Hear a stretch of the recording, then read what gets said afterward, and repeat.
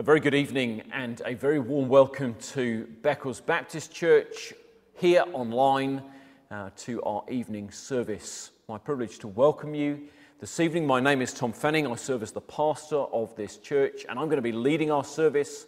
A little bit later on I'll be handing over to Kevin Mannion, one of the members of our church here, who is going to be preaching as we continue our series looking at the book of 1 John, a series we've entitled Confident Christianity.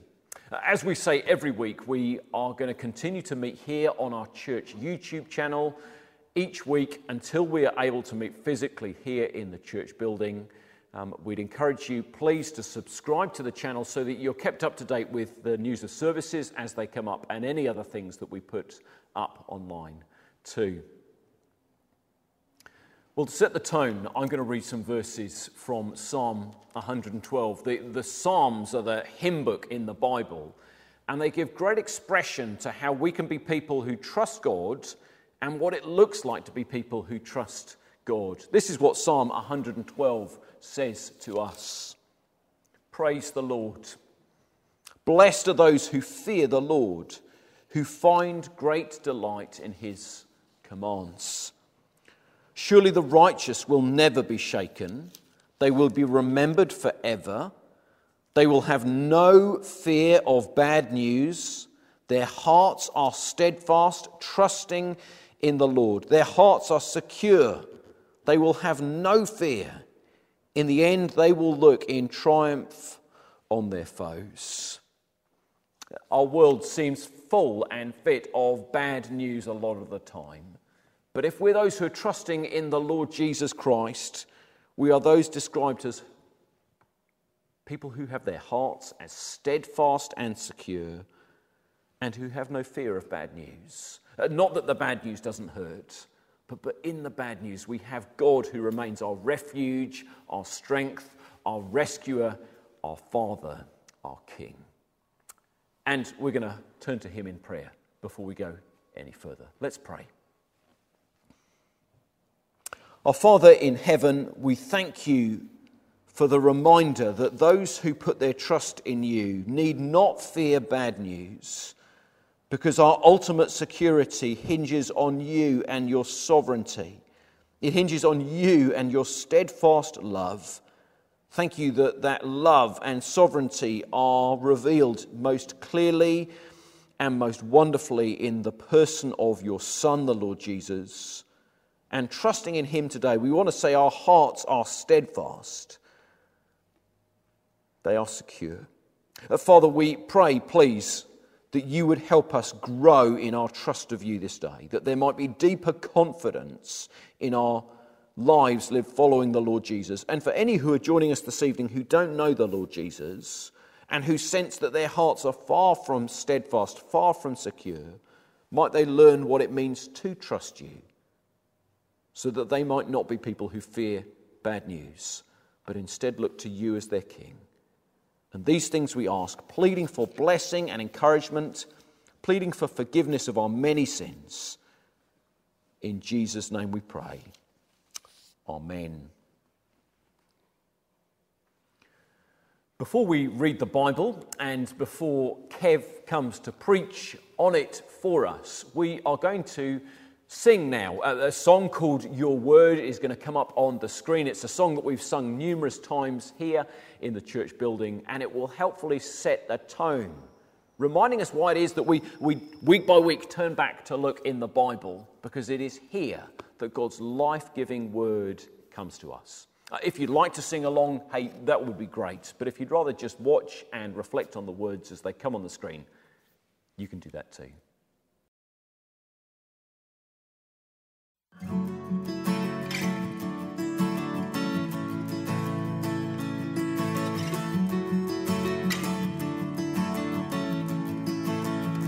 Your word is good, it's ever faithful, worth more than gold, the heart's delight.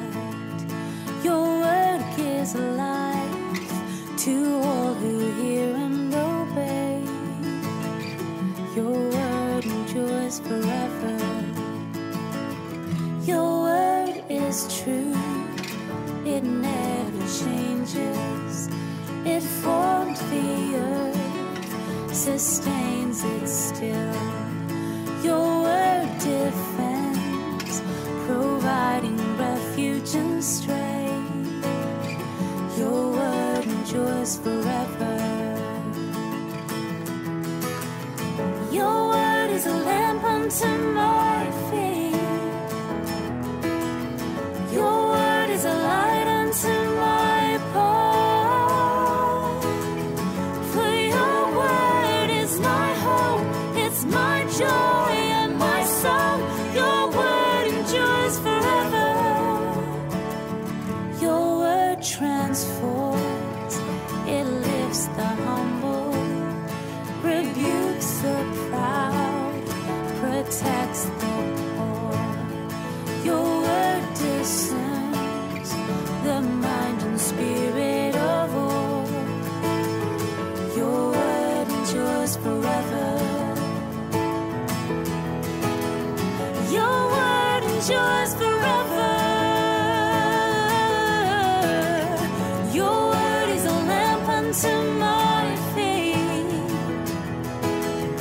Your word is a light unto my path.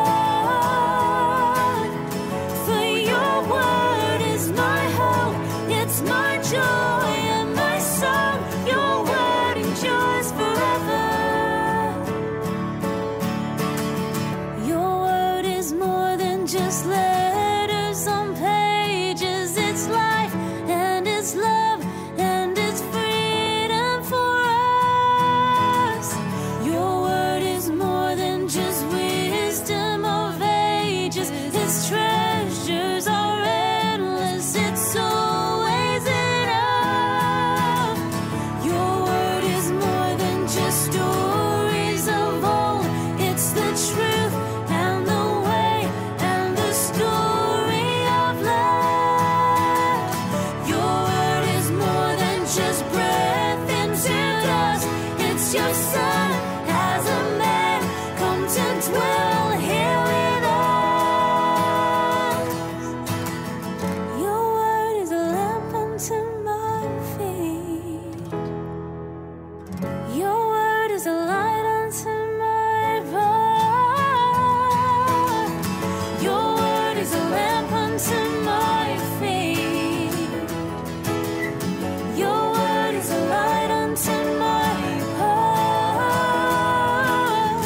For your word is my hope, it's my joy and my song. Your word endures forever. Your word endures forever. Your word endures forever.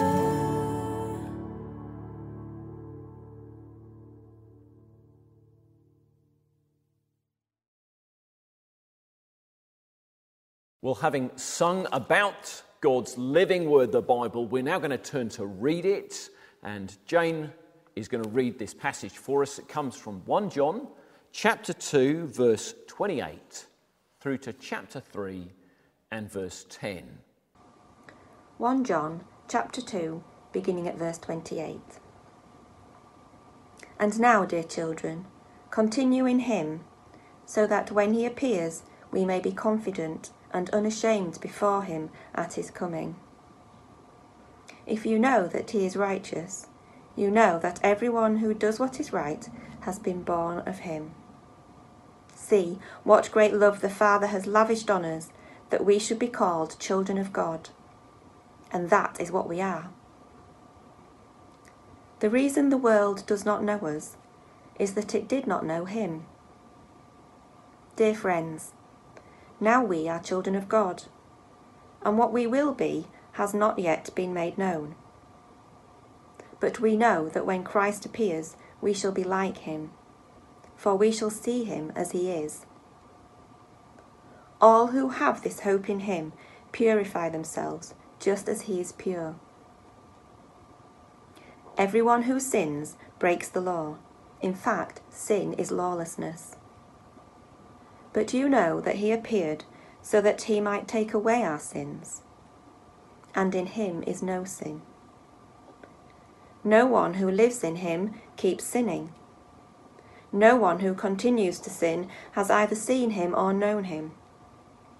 Dear children, do not let anyone lead you astray. The one who does what is right is righteous, just as he is righteous. The one who does what is sinful is of the devil, because the devil has been sinning from the beginning. The reason the Son of God appeared was to destroy the devil's work. No one who is born of God will continue to sin, because God's seed remains in them. They cannot go on sinning, because they have been born of God.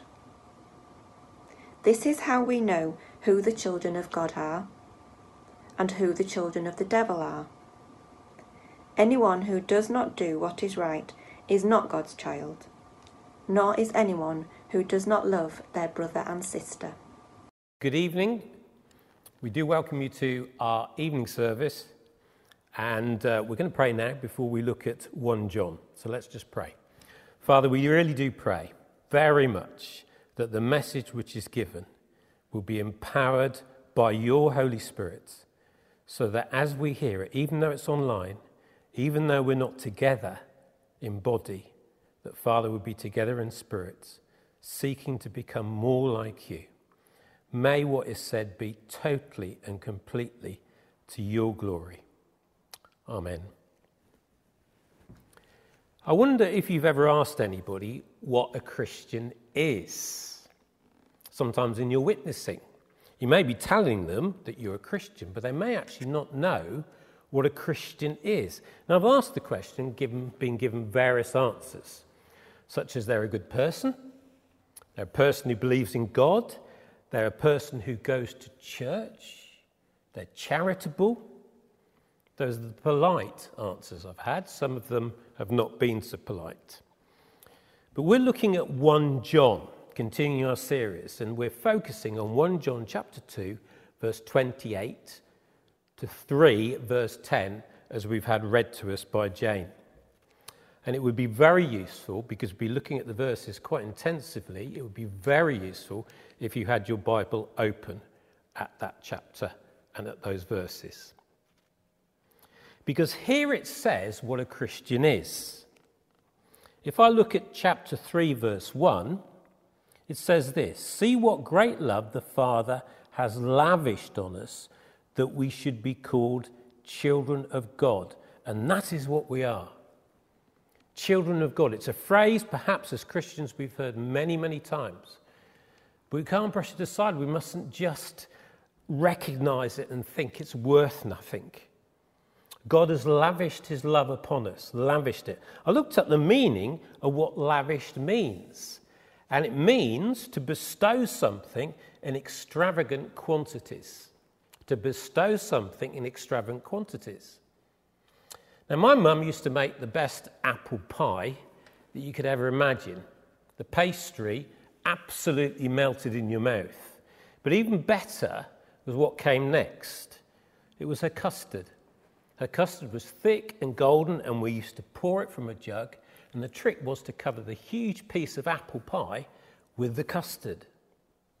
Now, I say this because in doing that, we were lavishing the apple pie with custard.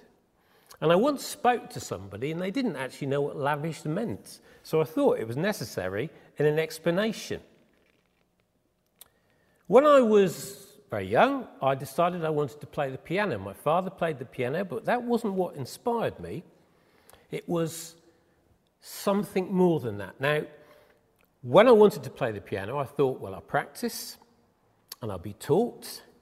And eventually I came to a point where I took my grade 1 piano exam.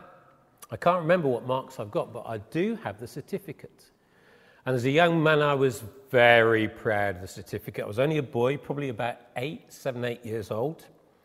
And that certificate was mounted on our wall in our home in Worcester, and I'd earned it. I definitely earned that certificate. That certificate was proof that I had passed my grade 1 exam. Now I'm going to go through 3 signs, 3 characteristics that show that we are children of God. I want us to regard them as being certificates, like certificates that God has given to us. These certificates are not earned, they're given. You don't earn Christianity. Here are the three certificates. Let's have a look at number one. From this passage, true Christians have been born again. True Christians have been born again. Have a look at chapter 2, verse 29, which says this: if you know that he is righteous, you know that everyone who does what is right has been born of him. And in chapter 3, verse 9, says this: no one who is born of God will continue to sin, because God's seed remains in them. They cannot go on sinning because they've been born of God. Born of God means the same as being born again, or born of the Holy Spirit, or even born from above. And surely the phrase being born again makes us think of Nicodemus's visit to Jesus in John chapter 3. Background here is Nicodemus was a Pharisee, and as a Pharisee, he was teaching the doctrine from the Old Testament, and some of the Pharisees, many of the Pharisees, opposed Jesus to the extent that eventually it became violent. Now, this man, Nicodemus, visited Jesus at night because he was concerned about what the other Pharisees were going to think about him. Now, he had some questions around Jesus, was going a little bit roundabout, not quite sure what he was asking, but Jesus says this in verse 3: very truly I tell you, no one can see the kingdom of God unless they are born again. Do you see? We're born again, born from above. That is a gift of God. We haven't earned birth. A baby doesn't earn birth. So we need to know what being born again means. Well, it could take a lot of explanation, but I'll try and put it simply from mine and other people's experiences and from the Bible. At some point, somebody who's become a Christian will realise that they've done things wrong. There's sin. They've sinned before God. And they deserve his punishment for that sin. God is a God of wrath, and punishment is right. There has to be justice in the world. They will have realised this and come to a point where they realise that they've got no hope. They've got no hope, and that's, as I realised from a sermon I heard when I was 16, that my destiny was hell. However, Christ Jesus took that punishment for me. I realised that. If you look at 3 verse 5, it says this: but you know that he appeared so that he may take away our sins, and in him is no sin. The he referring in this passage to Jesus. So he was my substitute, as Christians know. The punishment was upon him, both physically and mentally, but also spiritually. God punished him for my sin. And a Christian realizes that that is enough. And a Christian repents. They turn back and they say, God, please help me. I can do nothing myself to save myself. And at that point, sometimes some people remember it, sometimes other people can't put a date on it. I almost can.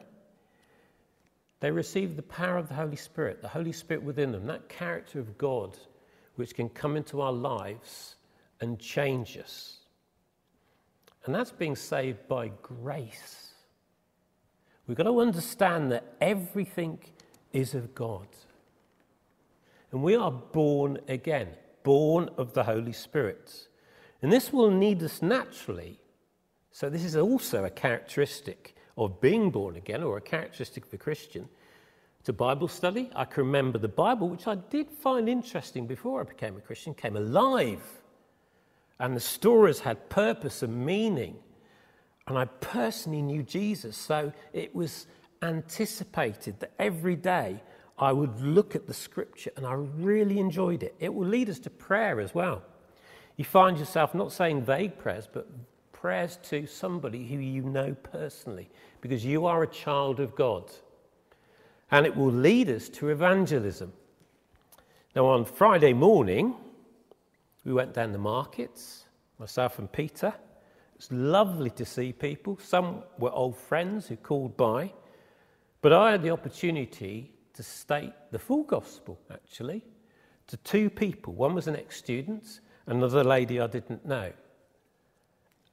And I felt wonderful because I was speaking the gospel of God. And that's something of knowing that the power of the Holy Spirit is in our lives. You want to tell other people. I know it's difficult sometimes. It really, really is. But overall, we have that desire. So we are born again. The second characteristic, or certificate if you like, that God gives us is that true Christians will look for Christ's second coming. If we have a look at chapter 2, verse 28, John says this, "And now, dear children, continue in him, so that when he appears we may be confident and unashamed before him at his coming." Jesus came. Jesus came, and we read about him in the New Testament. And he died, rose from the dead, and ascended into heaven.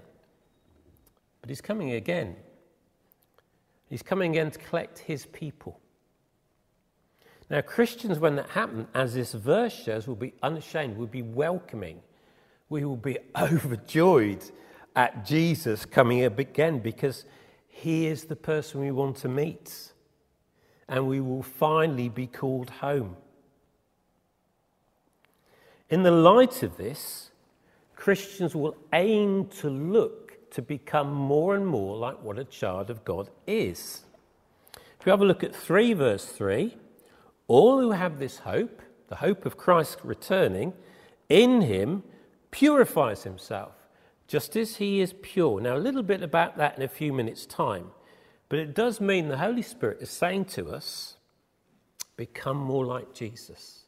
He's coming again. If you've tuned in and you're not a Christian, then this is a warning. And it's a very important warning, because those who aren't Christians, when Jesus comes again, will be terrified. Isaiah chapter 2, verse 10 says this, it's the day of the Lord. Go into the rocks, hide in the ground from the fearful presence of the Lord and the splendor of his majesty. They will be terrified, and it will be too late for them. Now, you've got to understand that. And I, in becoming a Christian, was at one point frightened. I was frightened by judgment and God's justice.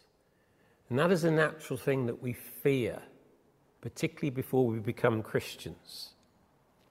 So I do give you a warning, but I give you a warning I hope you can take in love, that we need to understand and fear God, because God is all-powerful. We try and make God in the image that we want him to be, but he is all-powerful, and he is the God of justice as well as love. Indeed, the two are married together. Please, please, please consider the Christian faith very carefully. My third point, my third certificate that we're given by God to show that we're Christians is this: a real Christian will not continue to sin. Now, if you look at chapter 3, verse 6, it says this: no one who lives in him keeps on sinning. No one who continues to sin has either seen him or known him. That's very hard-hitting. If you look at chapter 3, verse 8 and 9, it says this: the one who does what is sinful is of the devil, because the devil has been sinning from the beginning.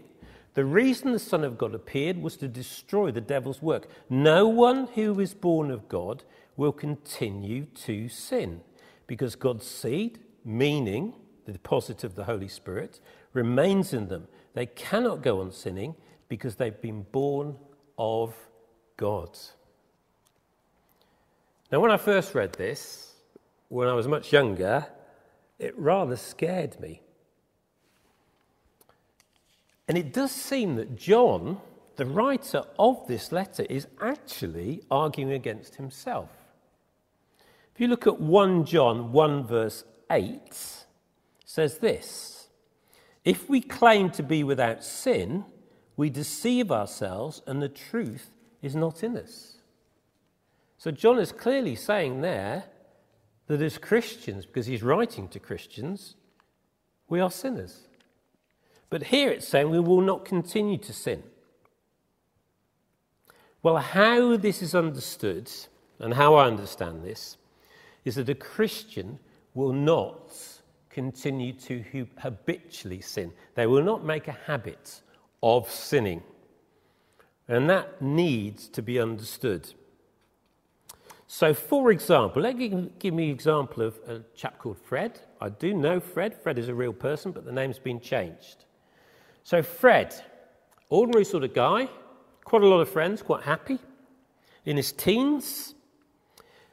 But like the rest of the lads around him, he swore a lot. And even worse, like the rest of the lads around him, he blasphemed. Fred also had quite a temper. In some ways, Fred was quite proud of his temper because it was known. And people, when he lost his temper, would back off. It was almost like a superpower. I don't know whether you've been close to somebody who's really lost their temper, but it is actually quite terrifying, even if it's not directed at you. And Fred enjoyed this sense of power. But through the witness of a friend, Fred became a Christian. It was wonderful. What changed immediately was that Fred found no feeling of the desire to blaspheme anymore. That went very, very quickly from his life. Fred also stopped swearing. Now, he did think it, but he wasn't saying it out loud. And he found as he got older, he thought it less and less. But Fred still had his temper. He found as the years went by that no longer did he think of it as some sort of superpower or something to say, well, that came from my mother's side.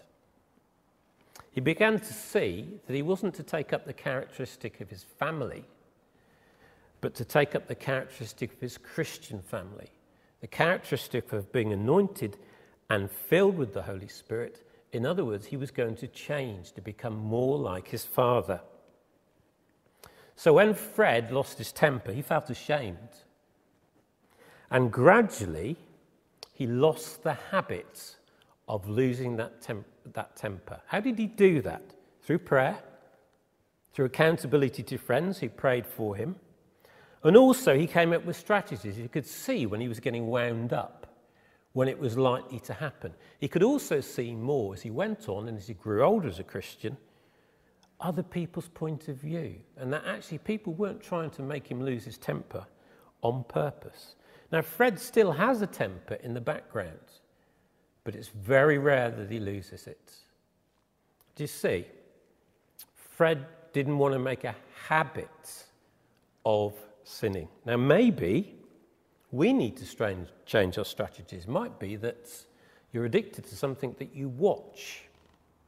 Maybe you need to do something to deal with that. Perhaps move the computer into an area where others in the house, others in the family, also can see what you're doing.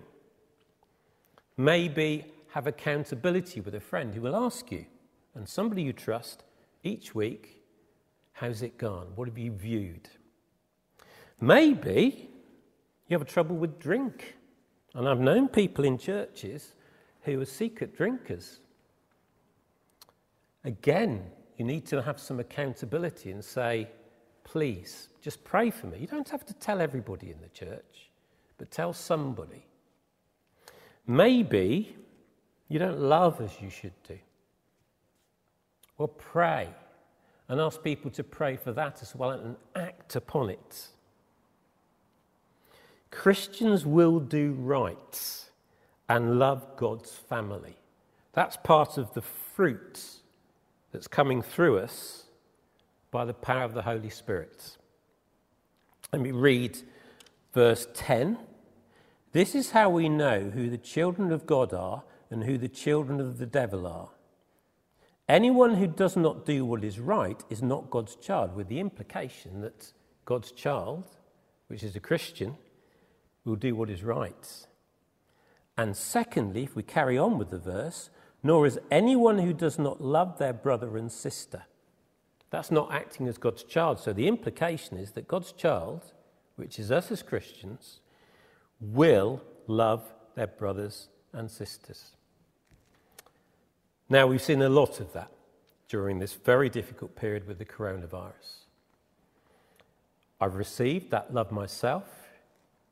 People put round and give me a book, or brought a cake, or just chatted, or phoned me up. Like all people, I've had a wobble. I had a wobble last weekend. It was really the first one, but for a couple of days, I was really not quite sure where I was.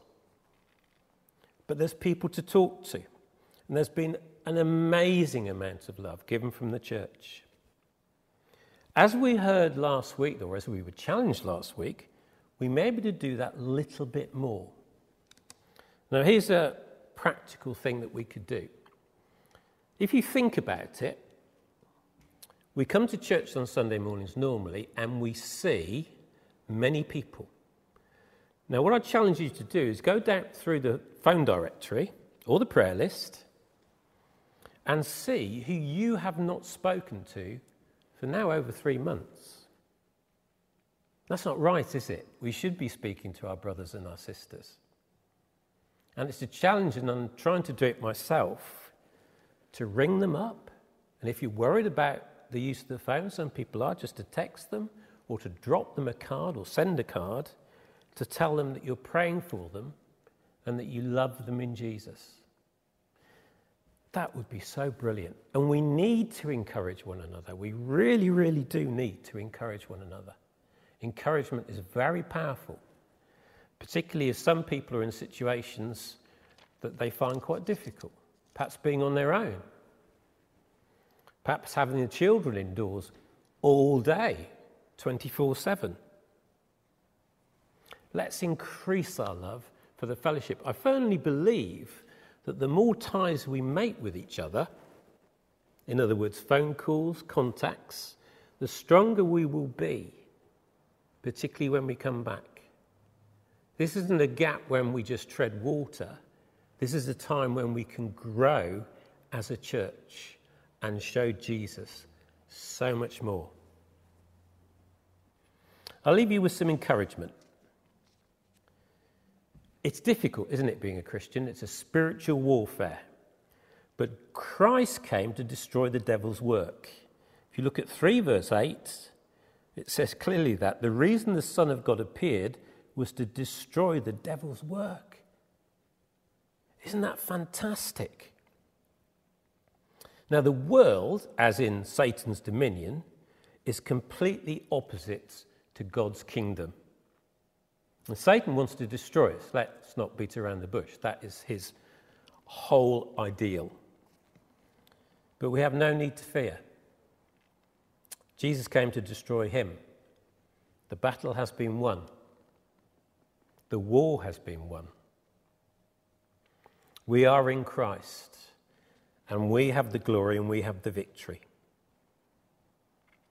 Do you have those certificates, those pretend certificates? Are you born again? Born from the Spirit? Are you looking for Christ's second coming? Are you in a position where you are not committing habitual sin? You are trying to change in God's power. If so, you are a child of the living God. He loves you. A few years ago, in my job as a teacher, I think the government had an initiative where all teachers had to prove they'd actually been educated. Now, I've been a teacher over 30 years, so I don't know how they got through without that. But I looked for my certificate because the secretary asked me to show my university certificate. I couldn't find it. I really got quite nervous about it. I thought, well, what's going to happen? Am I going to lose my job? Fortunately, the secretary found, and she was very kind, a letter to show that I'd been to Leicester University and got a degree in biology. But you know, I lost my certificate. My certificate was lost. These certificates that I've spoken about, being born again, looking for Christ's second coming, and not continuing to sin, will never be lost. They're from God. They're not earned, they're from God. Please don't go away from this service thinking you can become an unchristian. That would make Jesus a bad shepherd, and that's not right. Everything to become a Christian has been given to us. Even the faith to believe is a gift from God. We can rest assured that we are Christians if we have those certificates. And we can continue to fight to become more like Jesus day by day. Amen. Let's just close in prayer. Dear Father, thank you for all you've taught us in Scripture. Thank you for the assurance we can have from the knowledge that we're born again, that we're looking for Christ's second coming, and that we're not continuing to sin, we are changing. Help us to help one another to not continue to sin, and help us to help one another when so sadly we can't meet together as a fellowship.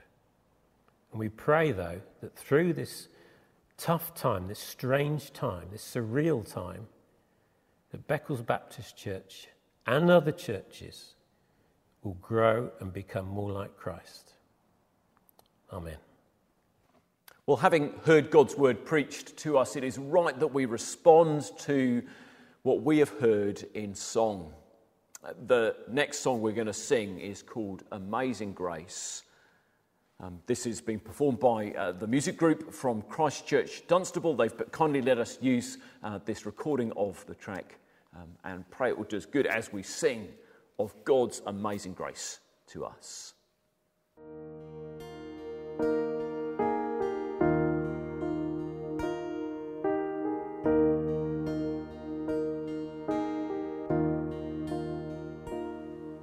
Amazing grace, how sweet the sound that saved a wretch like me. I once was lost, but now I'm found, was blind, but now I see. 'Twas grace that taught my heart to flee, and grace my fears relieved.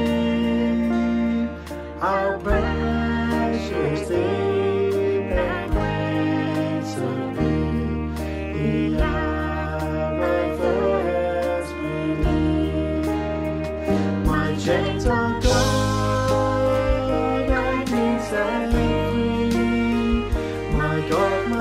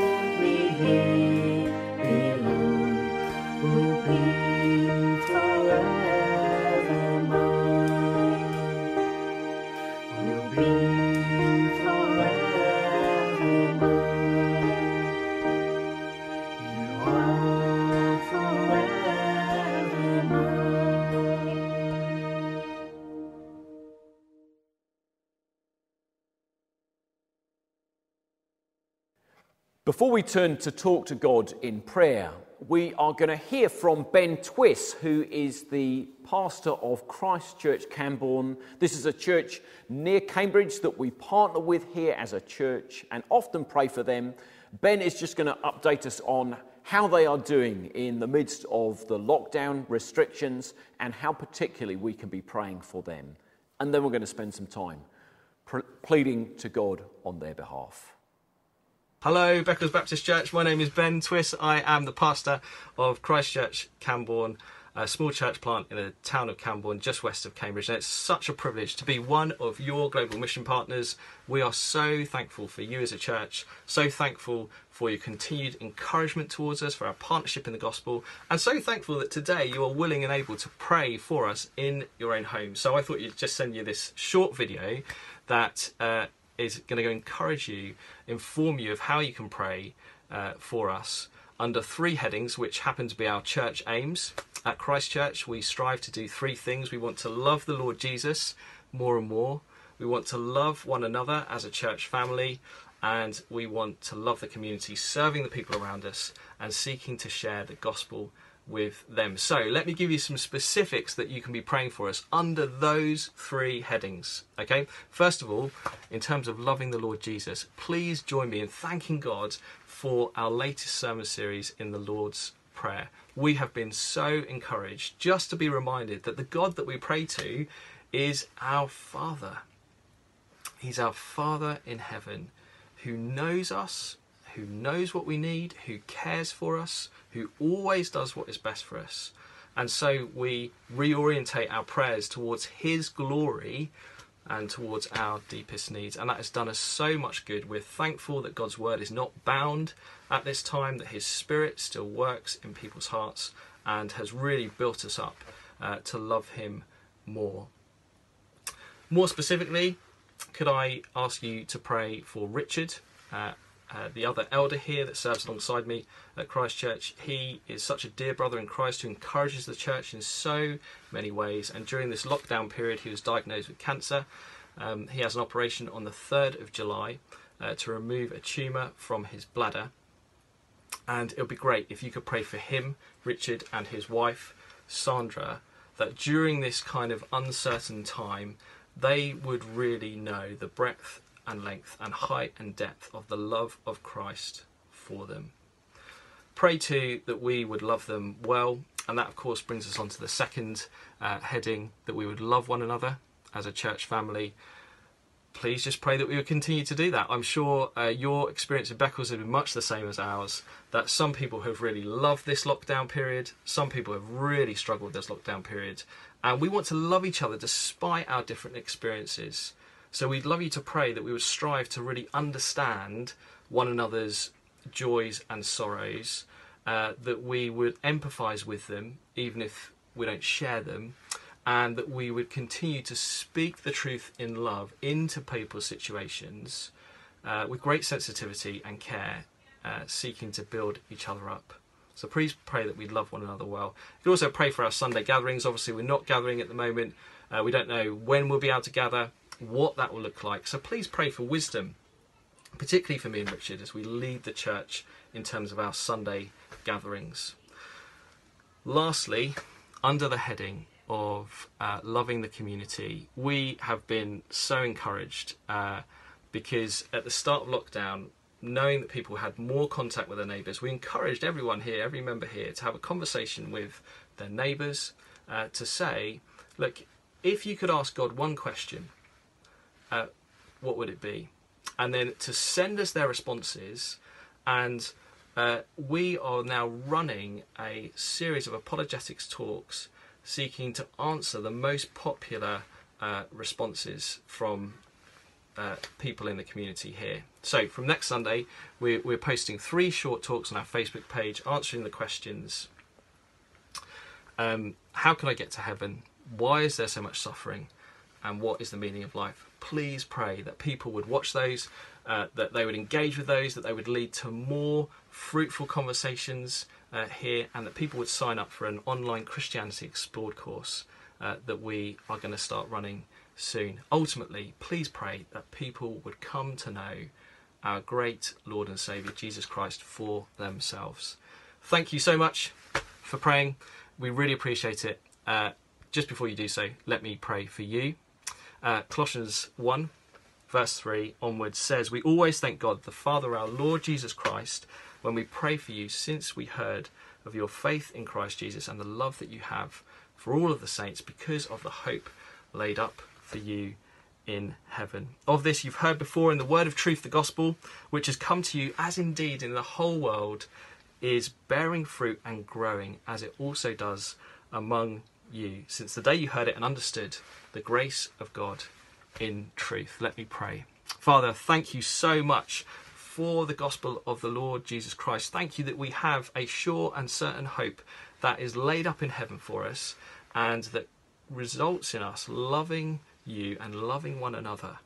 Father, we pray that this gospel would bear fruit just as it is doing across the whole world. It would bear fruit both in Camborne and in Beccles. Father, we pray for Tom and Peter, particularly as they preach your word. We pray that your spirit would continue to work and that people would continue to grow.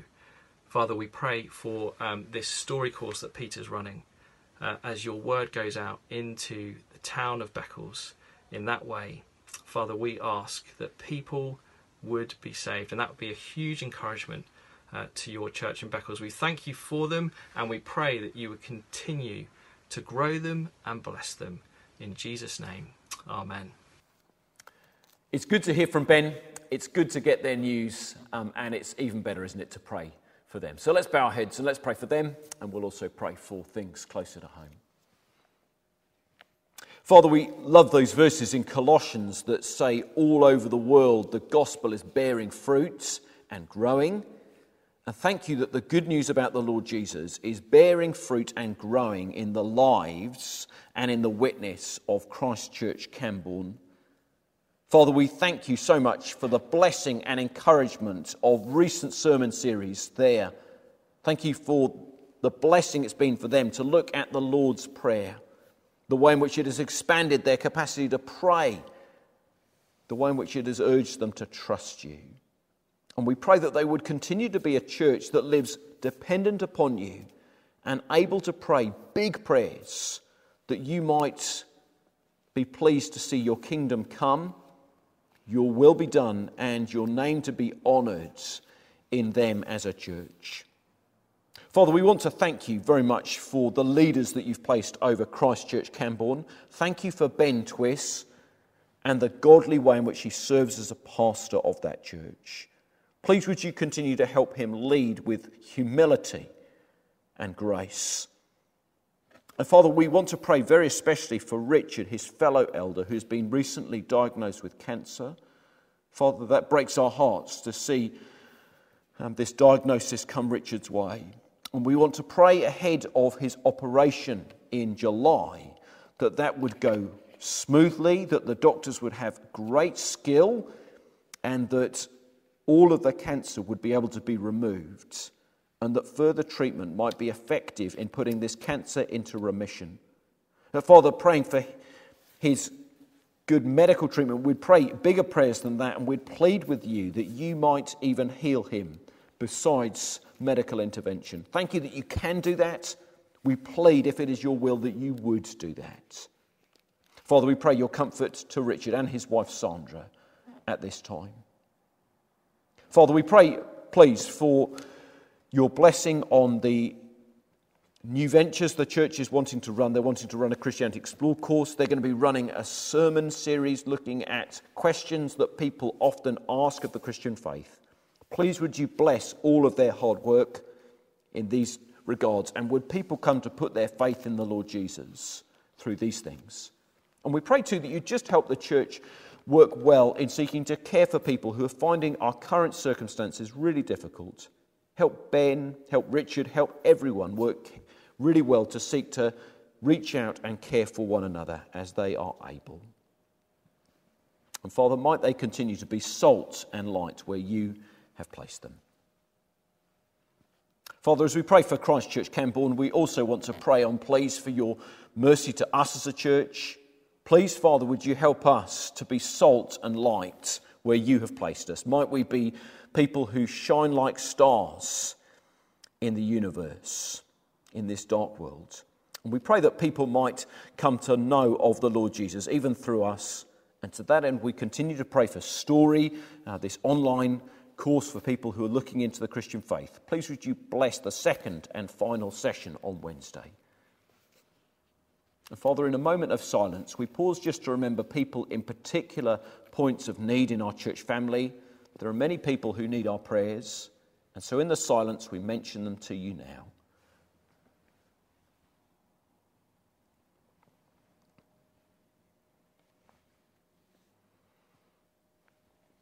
Thank you, Father, that you know all of the people that we have mentioned and you know their circumstances.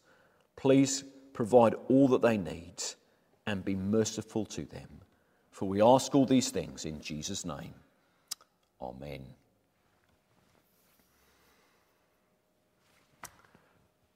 Our service is almost concluded. I just want to mention a few notices before we end. As ever, with each of our services, we've put together for this service a playlist of songs that will help you reflect on what we've heard, help you sing out your praise to God in light of his grace to us in his Son, the Lord Jesus. That playlist of songs is available on our YouTube channel. Some events for the week ahead. The first thing to say is that Story, this course that Peter Skerritt, our assistant pastor, has been running, happens again this coming Wednesday at 8 p.m. We had a good time the first time round. Peter had 4 people join him for that evening. Please do pray on for it, but also if you'd like to come, then please do get in contact with Peter via his email address or by the inquiry form on the website. And if you've got friends that you're still hoping to invite, then please do that. They're very welcome to come to the second session, even if they didn't manage to get along to the first. That's Story on Wednesday at 8 p.m. Then on Thursday, our midweek meeting is our home groups. These, again, are largely meeting on Zoom, but there's a slight change in how home groups are working this week. Your home group leaders will be in touch with you to let you know how that will happen. And then, finally, to mention next Sunday, we meet again both in the morning at 10:30 and then in the evening at 6:30. Our 10:30 service is an all-age service, which I'm going to be preaching, and we're going to start a new series looking at the book of Esther. So do join us then, if you can. Then at 6:30, our evening service, Peter Skerritt, our assistant pastor, will be preaching as we continue to work our way through the book of 1 John. We hope to see you then, and we'd urge you to continue to take all the opportunities you can to reach out and care for one another. Urge you as the restrictions continue to be eased, as we're able to meet in one another's gardens this week, why don't you try and take the chance to do just that? Well, as we conclude, why don't we bow our heads and we'll close with a final prayer from the Bible.